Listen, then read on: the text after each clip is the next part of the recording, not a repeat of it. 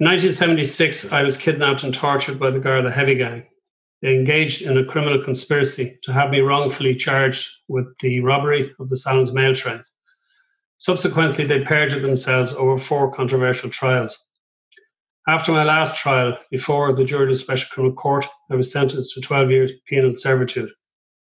All Taoiseach and Justice Ministers to date have conspired to cover this up by refusing to hold a statutory impartial public inquiry.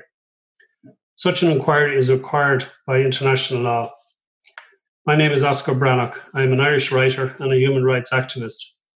And this is the story of the most notorious and the longest ongoing criminal case in Irish legal history.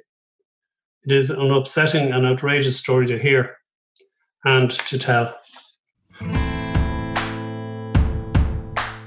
Welcome to Policed in Ireland, the podcast that seeks to capture the experiences people have with the police. I'm Dr. Vicky Conway, and I'm passionate about listening to people from all different walks of life about how they experience our police on Garda Síochána. Today, I'm joined by Oscar Brannock, a writer, a poet, a human rights activist.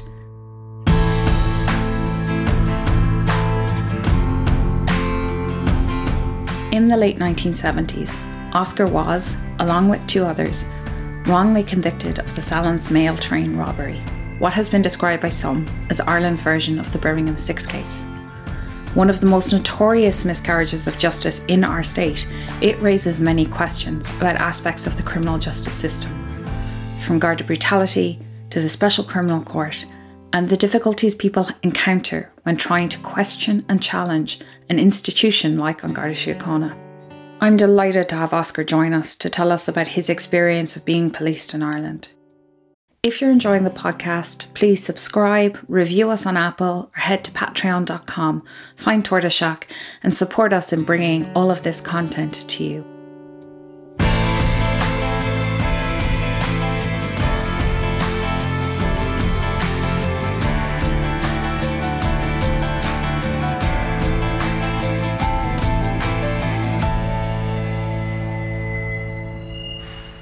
On the 31st of March 1976, the Cork to Dublin mail train was robbed, just outside of Sallins in Kildare.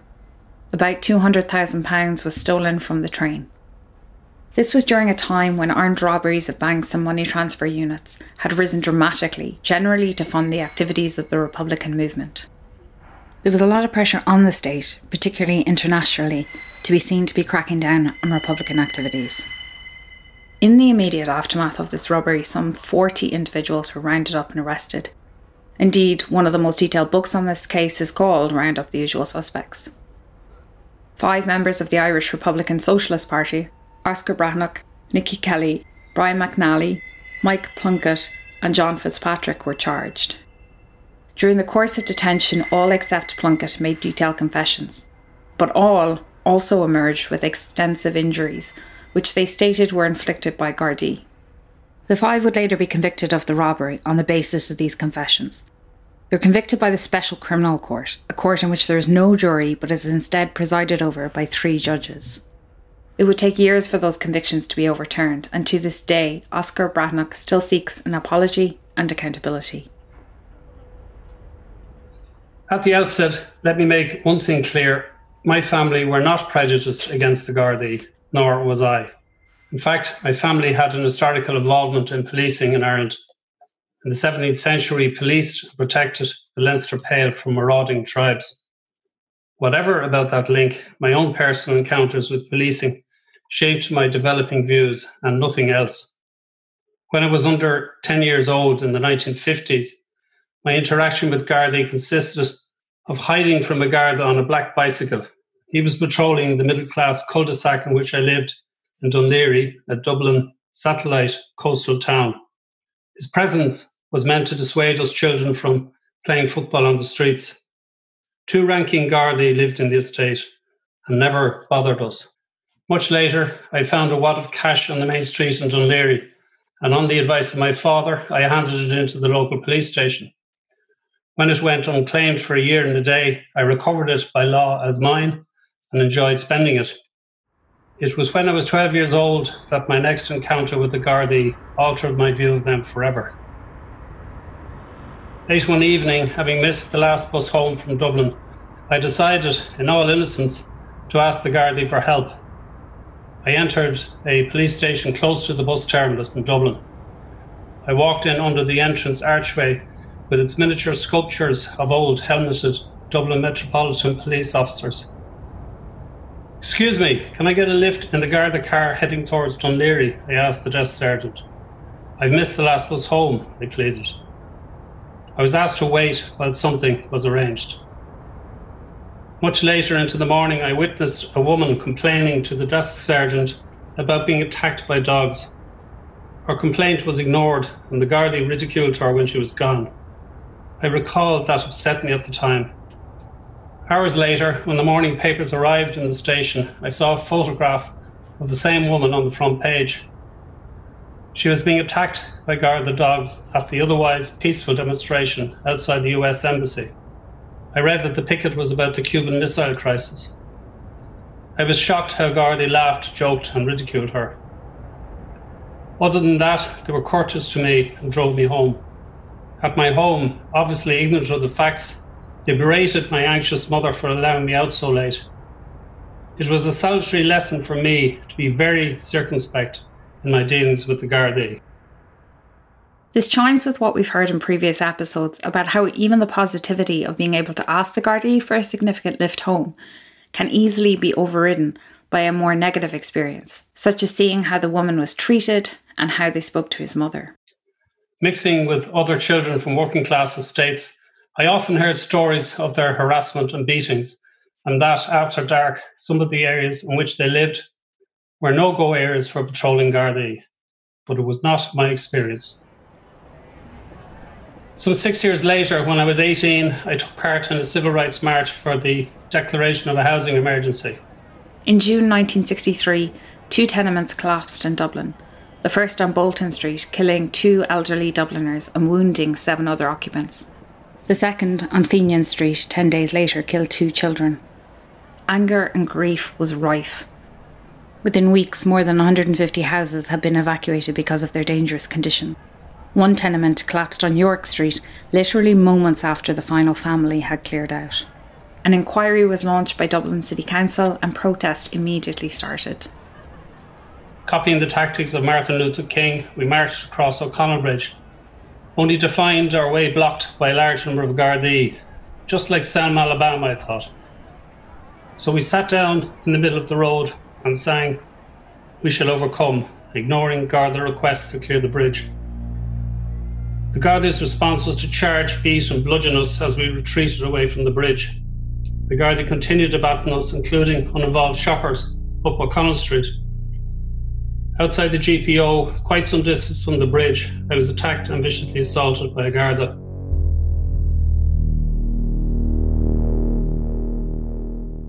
Violence at protests was absolutely not uncommon in this period. Some of this was linked to social changes. The teddy boys of the 1950s were frequently caught up in scuffles with the guards, but some was about deeper issues. The Dublin Unemployed Association, formed in 1953, organised numerous protests, including sit-down protests on O'Connell Bridge, which halted Dublin traffic. Baton charges and scuffles occurred. The Garda strategy was to stifle the organisation by banning marches, arresting leaders, and using force on peaceful protest. Indeed, there is evidence that suggests the police use of force was widespread. On New Year's Eve 1954, when revellers spilled over onto the streets in Dublin, Garda efforts to clear them up involved a baton charge. 5 people had to be treated in hospital.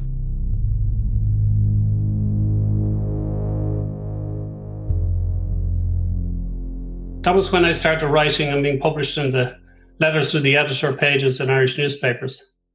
I wrote about the attack and subsequently other social issues. Afterwards, I became heavily involved in the housing action campaigns across the state. The Dublin Housing Action Committee was an activist group formed in 1962 to protest against the lack of affordable housing in Dublin. It began with pickets and escalated to direct action of resisting evictions and occupying houses. Numerous members were imprisoned and clashes with Gardaí often became violent. I was elected secretary to the national coordinating body. National reports of Garda harassment grew with time. Locally, When we squatted families in vacant properties, I always informed the Gardaí and the media of what had occurred so that they would not consider the families as burglars. I pointed out legally it was a civil matter. The Gardaí did not interfere in my area in Dún Laoghaire. In fact, one ranking Garda had the unusual response to families who sought his help from evictions. I can't do anything. Maybe the Housing Action Group can help, he would tell families.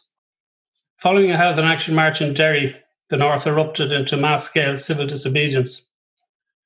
As a freelance journalist, I went north to Belfast, hoping to get across to Derry, where a large section of the population had locked out the police from their area. The so-called Battle of the Bogside was raging. Daily and overnight, the two groups, that is, the police and the inhabitants, bombarded each other with petrol bombs and CS gas across city barricades. I heard of riots on the Falls Road in Belfast and crossed the city to cover the story. That was when I witnessed police assisting civilians in attacking the Falls Road unprovoked in a coordinated operation. I ran for my life as they advanced, machine gunning civilians and burning houses as they progressed. Some people were shot around me. I thought I would be killed. The police's armoured cars fired into the tall Divis Street flats, killing a child. All this coloured my view of police in general. The next day I witnessed the first early morning raids as interment without trial was introduced. I helped the inhabitants collect their possessions from the entirety of Bombay Street, which had been burnt to the ground overnight in a sectarian attack. What followed across the north was the largest mass movement of population in Ireland since World War II, as civilians from nationalist areas fled across the borders south. By 1976, at the time of my kidnapping and torture by Gardaí, I was conversant with my legal rights and advised others of theirs. I was a known public speaker and activist against the introduction of jury special criminal court and on all political and social issues of the time. Women's rights, travellers' rights, housing and unemployment campaigns, anti-apartheid issues, civil rights issues, north and south, and the budding peace process were all issues I was heavily involved in. I was then a member of a new All-Ireland legal and registered political party, the Irish Republican Socialist Party. It was a purely political party. As a member of the IRSP, I was practicing my democratic and constitutional right to campaign for peaceful political change. In fact, one could argue that I was exercising what is every citizen's duty. At this time, I was also a practicing freelance journalist. I produced leaflets and local bulletins, articles and letters to the media in a variety of pen names. I was also the editor of a national newspaper, the Starry Plough. This was a great opportunity for me to learn journalism inside out. I wrote many of the news stories and editorials, took photographs, drew cartoons and illustrations, planned content, designed layout, and actually physically laid out the paper each month. This was in the years long before computers. Stories of Garda harassment and assaults flooded my in tray.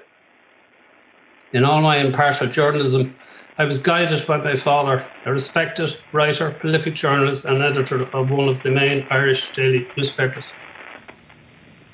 Over time, I became aware that my parents' phone was tapped and that we were under both overt and covert surveillance.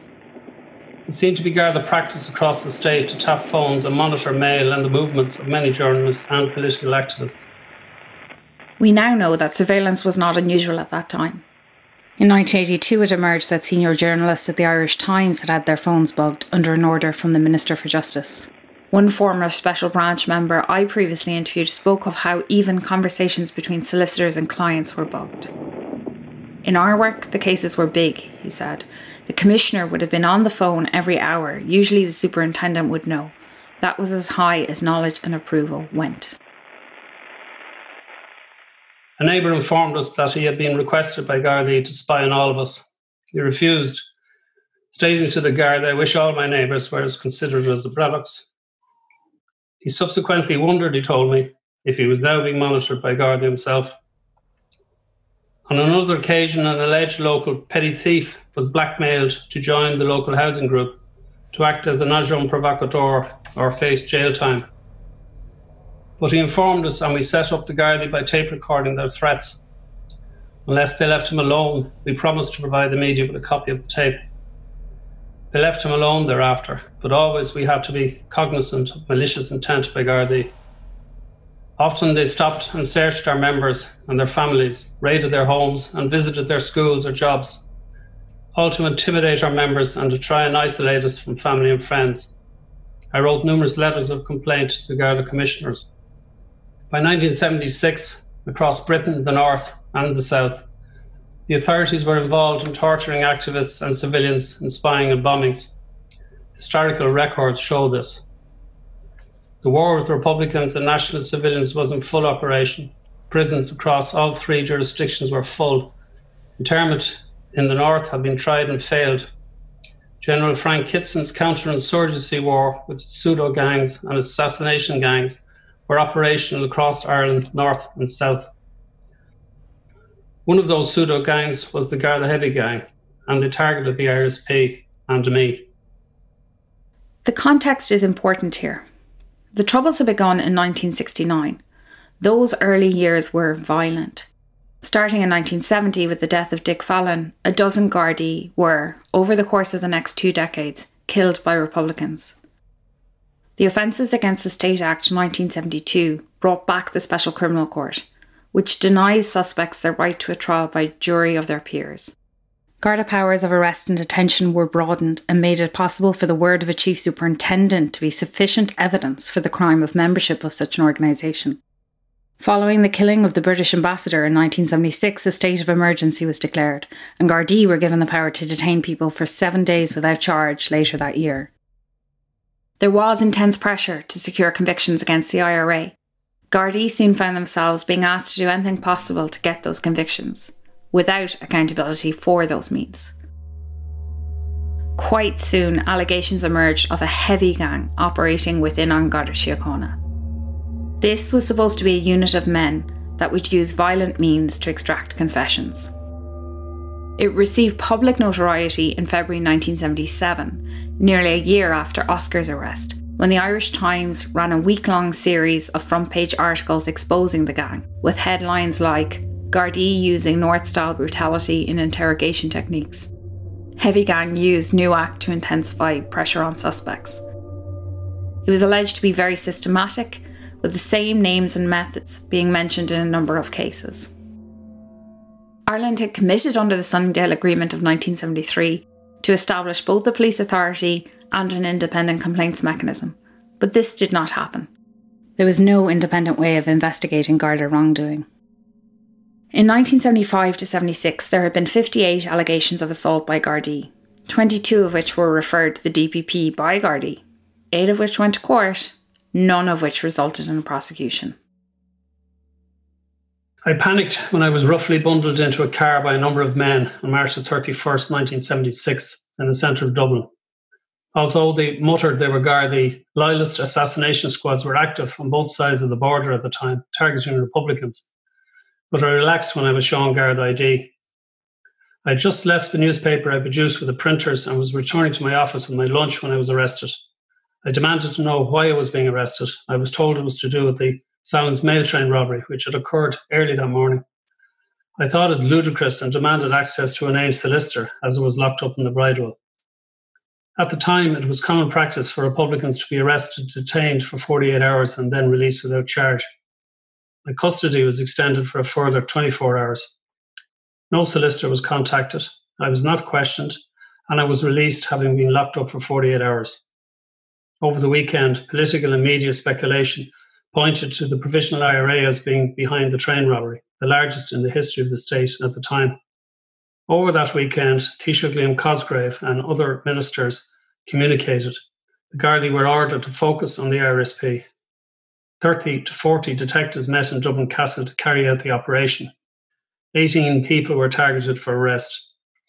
This was allegedly on the back of an uncorroborated so-called tip from one Garda.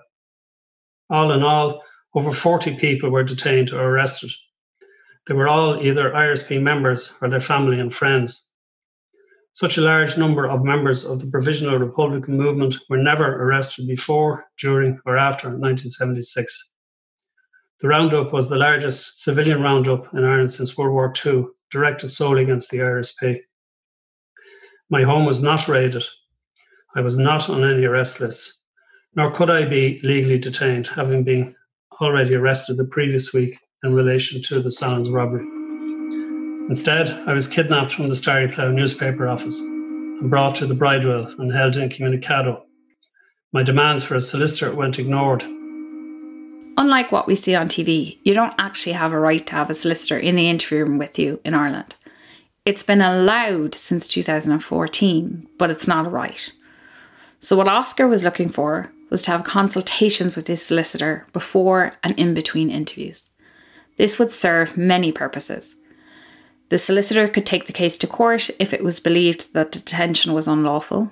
He could advise Oscar on what his rights were. He could help him decide the best strategy for interview. He could ensure that he was being treated okay and address any other legal needs. This is considered a pretty essential constitutional right for anyone being held in a Garda station, and so denying this right would be very problematic. Again, I demanded the cause of my arrest. The Sallins train robbery, they said. Unaware of the mass roundup, I expected to be released in 48 hours, if not before. No one will want to join your party by the time we're finished with you, threatened the detective in my interview. I insisted on a solicitor. You have no fucking rights under the Offences Against State Act, I was told during my second interview. Again, I insisted on a named solicitor. My custody was extended for a further 24 hours. Similar interactions followed until late that night, early morning. I woke in my cell to sounds of screaming from inside the Bridewell. The loud, frightening screams of someone pleading and in pain were sporadic and continued into the night. Later, I was led from my cell by Garda jailer. I hoped perhaps that my solicitor had arrived, but I did not know he had never been summoned. Waiting detectives led me down steps in the Bridewell jail section. It led to the district court. I guessed I was about to be charged with something. If so, I thought I would get bail and soon be released. When I saw the gate in the tunnel was closed, my heart sank and I expected the worst. Gardaí surrounded me and began by pulling my coat off me and throwing it to the ground. In the dim tunnel light, they insisted I had robbed the train, repeating the accusations in a sing-song voice, alleging others had said I did. I denied it and demanded a solicitor. They slapped and punched and beat me for some time, always with the sing-song accusations repeating.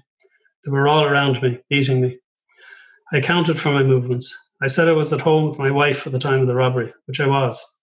They threatened to arrest my wife if I mentioned her again. The beatings, curses, shouts, threats all continued until I was led out of the tunnel to a locker room in the adjoining police station.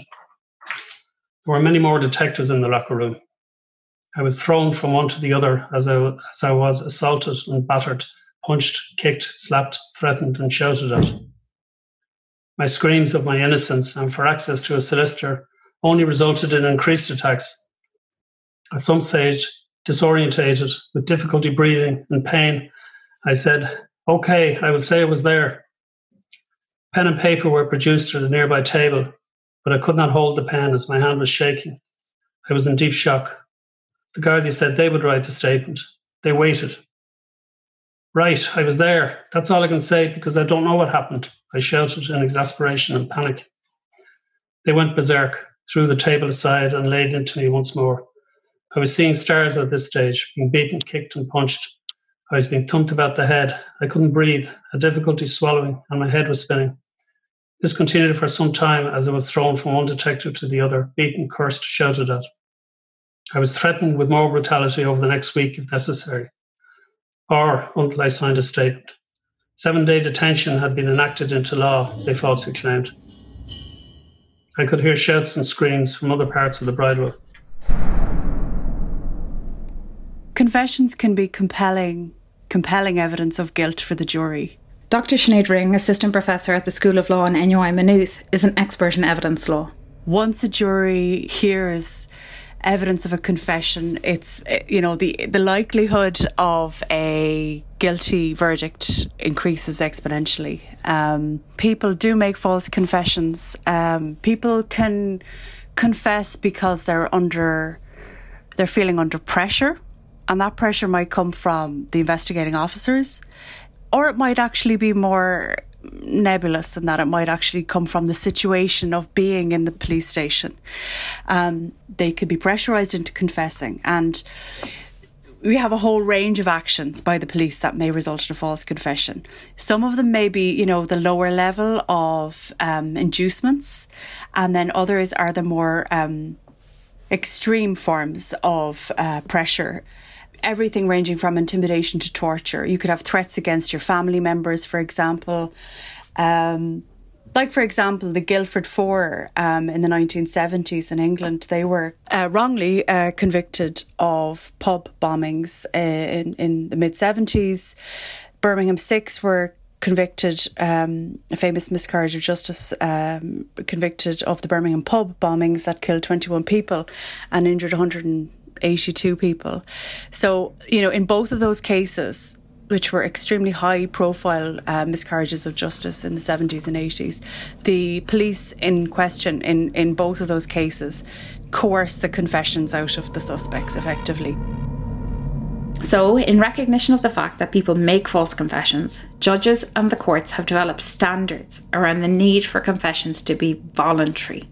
This is a really important term, which, as we'll see next week, went to the heart of Oscar's trial and conviction.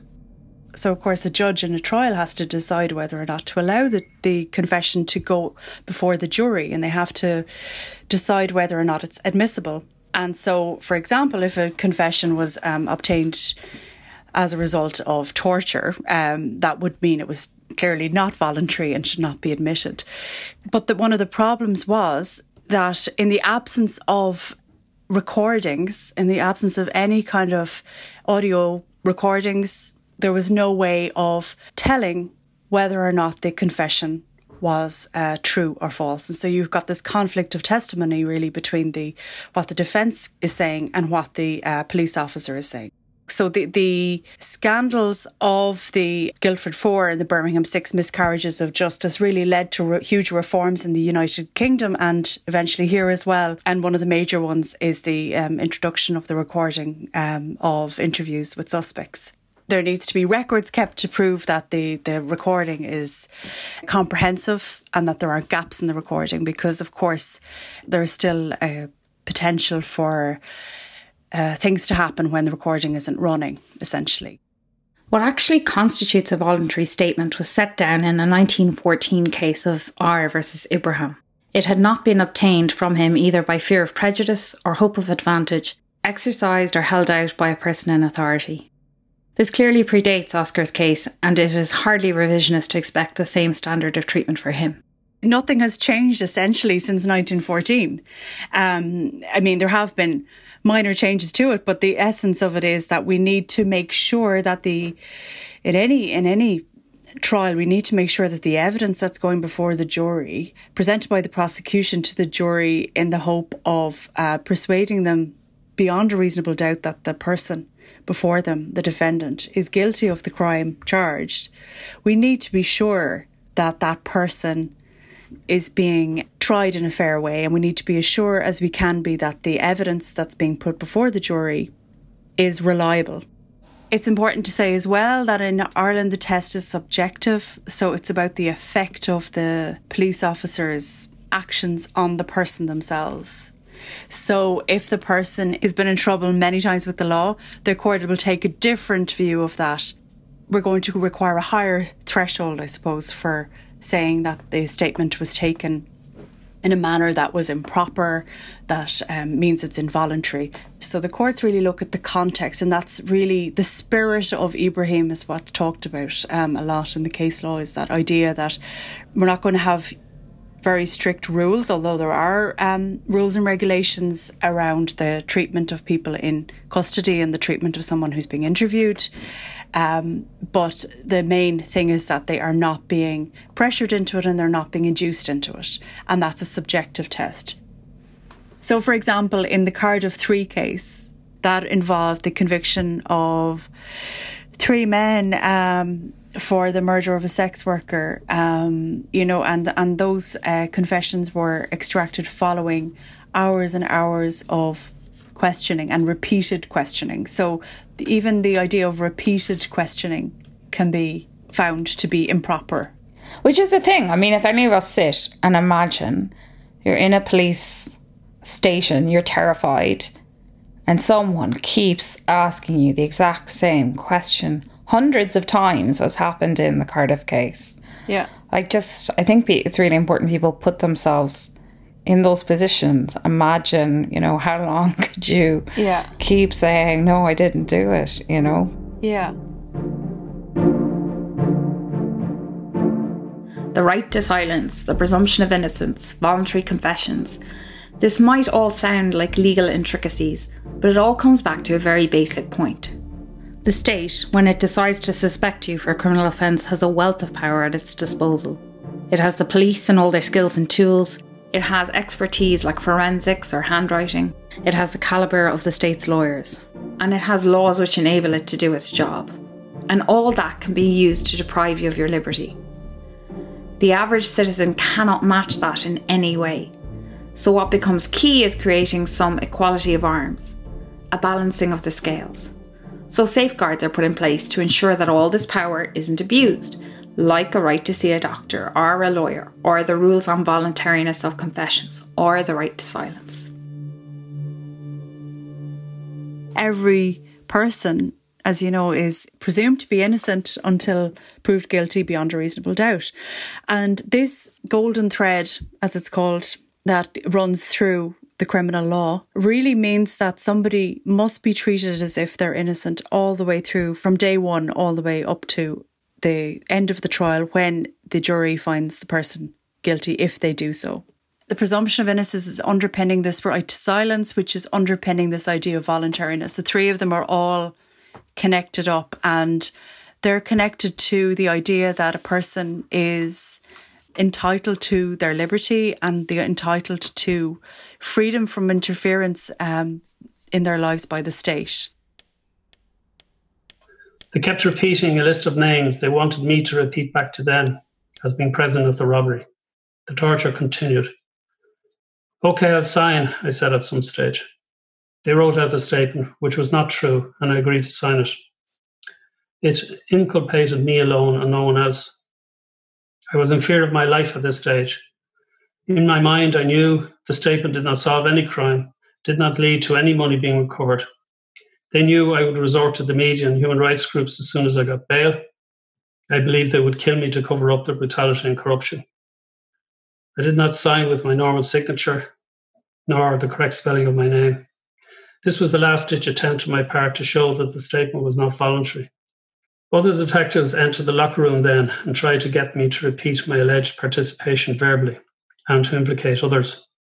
I noticed an open window in the locker room and thought of jumping out of it in a suicide bid, but I knew it would not kill me and would possibly lead to increased torture.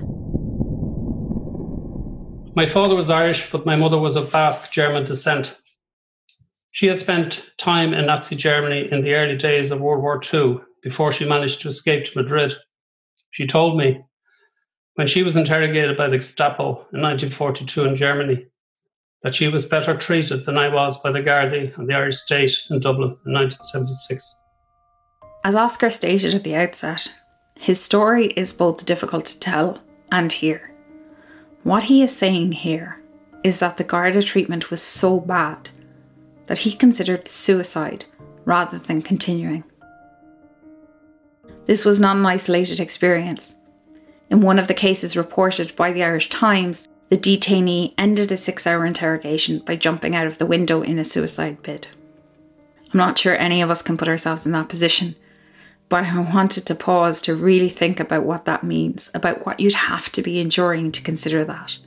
That ending your life will be better than continuing to be interrogated by police. And there's no revisionism going on here. Standards at the time were clear.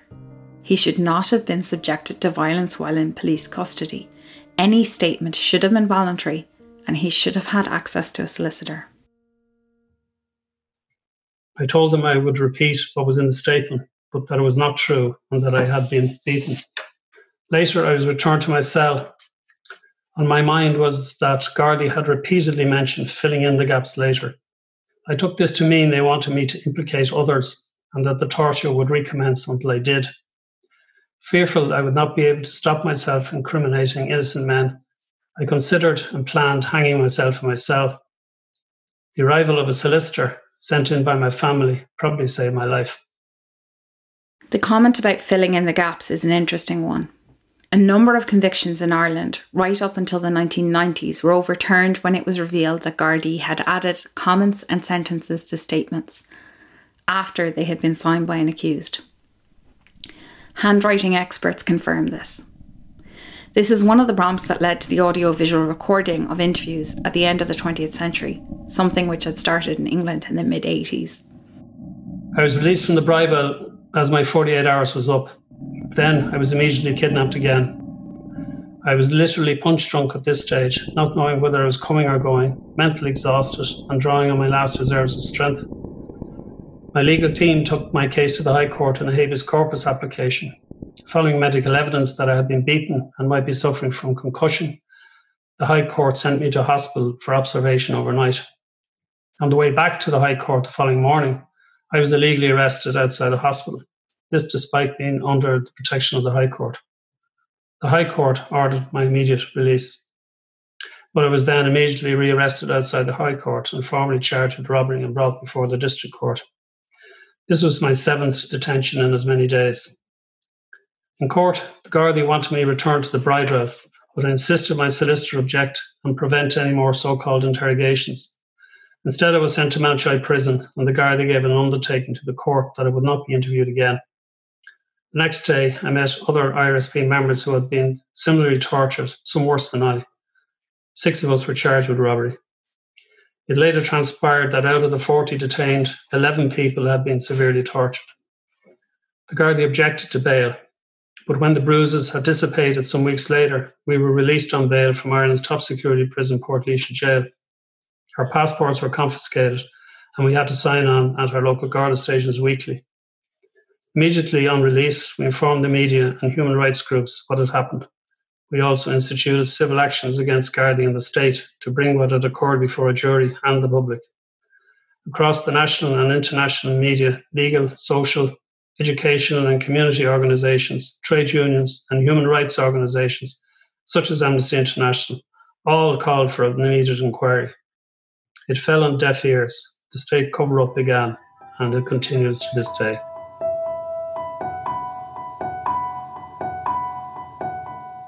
It's dizzying, listening to the arrests, rearrests, hospital visits, detention in prison.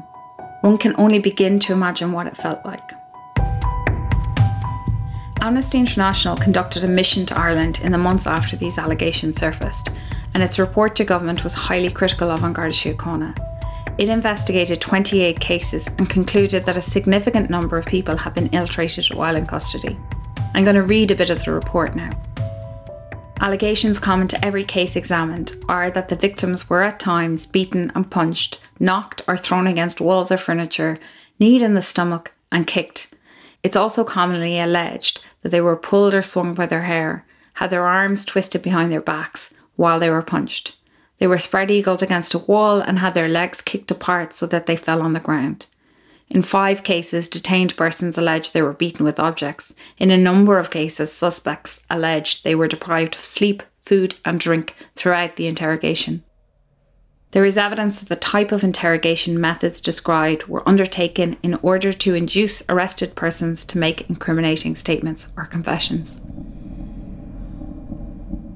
The existence of the heavy gang has always been denied by the state. In my own research, I've interviewed a lot of retired Gardaí who policed in Ireland in the 1970s and 80s. Some deny the existence of the gang. Some describe being deeply uncomfortable when the gang turned up at their station, and 1 or 2 told of being in the gang. One retired detective I spoke to told me how he would try and find out something about an individual that they could use against them. He recalled one case where he found the detainee was claustrophobic and shoved him in a tall metal locker for 20 minutes until he confessed. And at the same time that the state was denying the heavy gang existed or that any accountability was required, it was taking the UK to the European Court of Human Rights for the torture of Irish citizens in police stations in Belfast, in a case known as the Hooded Men. It's difficult to understand how the state could maintain those 2 positions, but I argue it's part of that compromise I mentioned. The state was under intense pressure to secure results against Republicans, demanded the Garda achieve them, and turned a blind eye to how it did so. There's a twinning of both political control and a failure to implement systems of accountability that has haunted us as a state ever since. The heavy gang is said to have continued in operation until the mid-1980s, until its involvement in the Kerry babies case sparked public outcry. In next week's episode, part 2 of this story, we'll hear about the various trials to which Oscar and his co-accused were subjected in front of the controversial Special Criminal Court. We'll discuss what this all meant for him and his family, the impact of all of this on policing in Ireland, and his continued calls for justice.